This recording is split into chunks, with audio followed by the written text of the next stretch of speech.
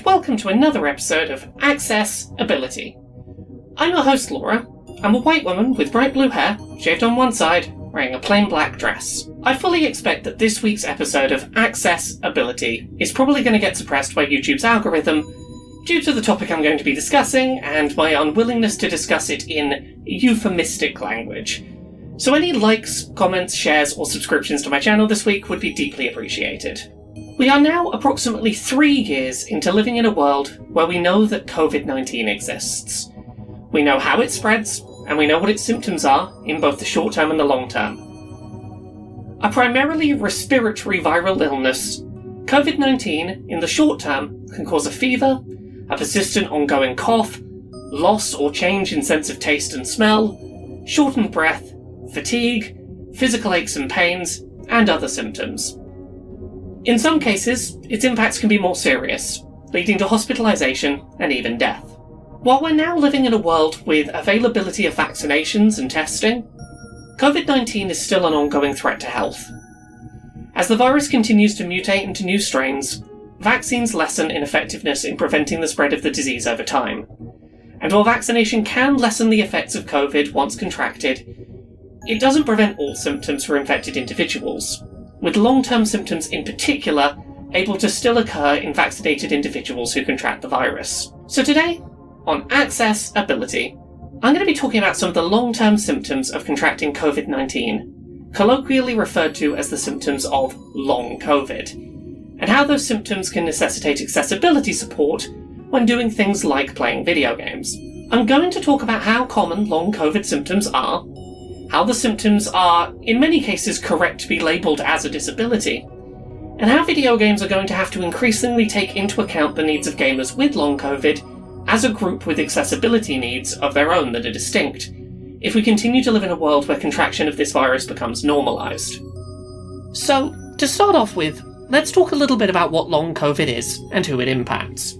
Long COVID is the name given to a series of COVID-19 symptoms that seem to, in some portions of the population, continue to persist after a person is no longer testing positive for the COVID-19 virus. These symptoms can persist for a few weeks, a few months, or in some cases, seemingly be permanent changes to a person after infection. Symptoms of long COVID include extreme tiredness and fatigue, persistent shortness of breath, long-term loss of or change in sense of smell, muscle aches and pain, memory issues, often referred to as brain fog, heart palpitations, dizziness, joint pain, tinnitus, ear pain, and other similar symptoms. While long COVID certainly doesn't affect every person who contracts COVID-19, that's not to say that the condition is uncommon, far from it. According to a study titled The Prevalence and Long-Term Health Effects of Long COVID Among Hospitalised and Non-Hospitalised Populations, a systemic review and meta-analysis, 45% of COVID-19 survivors, regardless of hospitalisation status, were experiencing a range of unresolved symptoms at approximately 4 months. To put that number into some perspective with a different context, according to a UK survey titled Prevalence of Ongoing Symptoms Following Coronavirus COVID-19 Infection in the UK, 3rd of November 2022, an estimated 2.1 million people living in private households in the UK, 3.3% of the population, were experiencing self-reported long COVID, symptoms continuing for more than 4 weeks after the first confirmed or suspected coronavirus COVID-19 infection, not explained by something else. The survey goes on to say that long COVID symptoms adversely affected the day-to-day activities of 1.6 million people, 73% of those with self-reported long COVID, with 333,000, 16%, reporting that their ability to undertake their day-to-day activities had been limited a lot. Fatigue continued to be the most common symptom reported as part of individuals' experience of long COVID, 70% of those with self-reported long COVID, followed by difficulty concentrating, 45%, shortness of breath, 42%, and muscle ache, 42%. I know I've shared a lot of stats and data up front here, but I feel like it's important to make some of this information clear before we get into talking about video games. Even if we only look at the UK as a sample, 1.6 million people report that long COVID has limited their ability to engage in day-to-day activities, and of that group, many report symptoms that undoubtedly will impact their ability to, among other activities, play video games the way they may have done so in the past. So, with all that said, let's talk a little bit more in depth about some of those symptoms and how they're likely to impact someone's accessibility needs when playing video games. Extreme tiredness and fatigue are an easy place to start, as those both impact the ability to play games that require ongoing focus and attention, particularly if paired with an inability to take breaks. The obvious example here is titles like From Software's Elden Ring, games that do not offer an ability to pause gameplay if exhaustion or fatigue set in. But this also impacts genres such as VR and motion-controlled games, where exhaustion may set in more quickly and necessitate more taking of breaks. Games with major online multiplayer components are also impacted by the fact that they're often designed not to support pausing during gameplay. Games with lengthy unpausable cutscenes, or puzzles based around acting quickly on a time limit without losing focus on your inputs, can also become more challenging when gaming with chronic fatigue.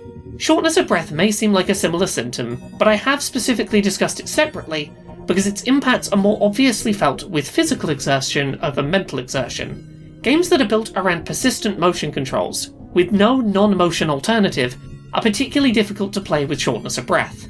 For what it's worth, I'm really glad that Skyward Sword HD contains a non-motion alternative control scheme, because in cases like this it can be really useful to offer players. Muscle aches, pain, and weakness are symptoms of long COVID that all have very direct parallels with other disabilities, in how they impact gameplay and the support options they need to comfortably game. Options such as turning button mashing sequences to button holds or single presses, reducing input complexity, reducing rumble, and turning down things like resistive trigger intensity, alongside options to reduce motion control prevalence, all act as ways to support players with muscle pain and muscle weakness, no matter the root cause. In terms of memory conditions, such as the occurrence of brain fog, players are often best supported by tools designed for players with cognitive disabilities, such as the ability to reread previous dialogue in a pause menu, reminders for quest objectives, mini-maps with waypoint pathfinding, and other tools designed to help players with conditions such as ADHD. For players with long COVID who are struggling with persistent dizziness, accessibility tools designed for players with motion sickness are often useful, such as offering wider field of view options in first-person games, a persistent center screen dot, third-person perspectives where possible, and ways to alter things like motion blur. For players with newly onset tinnitus, existing settings to remove tinnitus sounds from games can be useful, and for players with ear pain, settings designed to normalise game volume to a set consistent level can help avoid spikes in noise that trigger pain. I've talked at length in the past here on accessibility about the fact that anyone at any time can become disabled without much warning. From physical accidents occurring, causing fast onset disability, to the slow process of aging impacting vision, hearing, and movement ability, being non-disabled is often a temporary state of being, and one that is open to change. We are living in a world that has decided that a certain percentage of the population catching COVID-19 isn't a big deal, and that so long as it doesn't kill you instantly, contracting the virus isn't such a big problem. But for many people, it is still a disease that risks death if they contract it. And for those lucky enough to survive, it still has a good chance of becoming a long-term disability that you have to learn to live with. A disability that will impact your ability to do many daily activities, including playing video games. In an ideal world, I wouldn't have to frame accessibility in video game discussions in terms of self-interest. But I know that for some of you watching, feeling like this topic might someday impact you personally is the only way you're likely to start caring about accessibility support for disabled gamers today. If you can't make yourself care about accessibility support for people who are currently disabled, care about it out of self-interest. It's really not that far-fetched to imagine that you might, in the coming years, find yourself living with symptoms of long COVID. And suddenly, a lot of the accessibility support tools that we talk about on this show might be things that you actively require to keep gaming, rather than hypotheticals that only other people have to deal with. Long COVID is a disability, and increasing numbers of people are going to have to come to terms with the fact that they could become disabled pretty easily. And suddenly, they may need many of the kinds of accessibility support tools that this show advocates for. Thank you so much to this month's Patreon backers who help make this show possible. You can support the show and everything I do at patreon.com/Laura K. Buzz.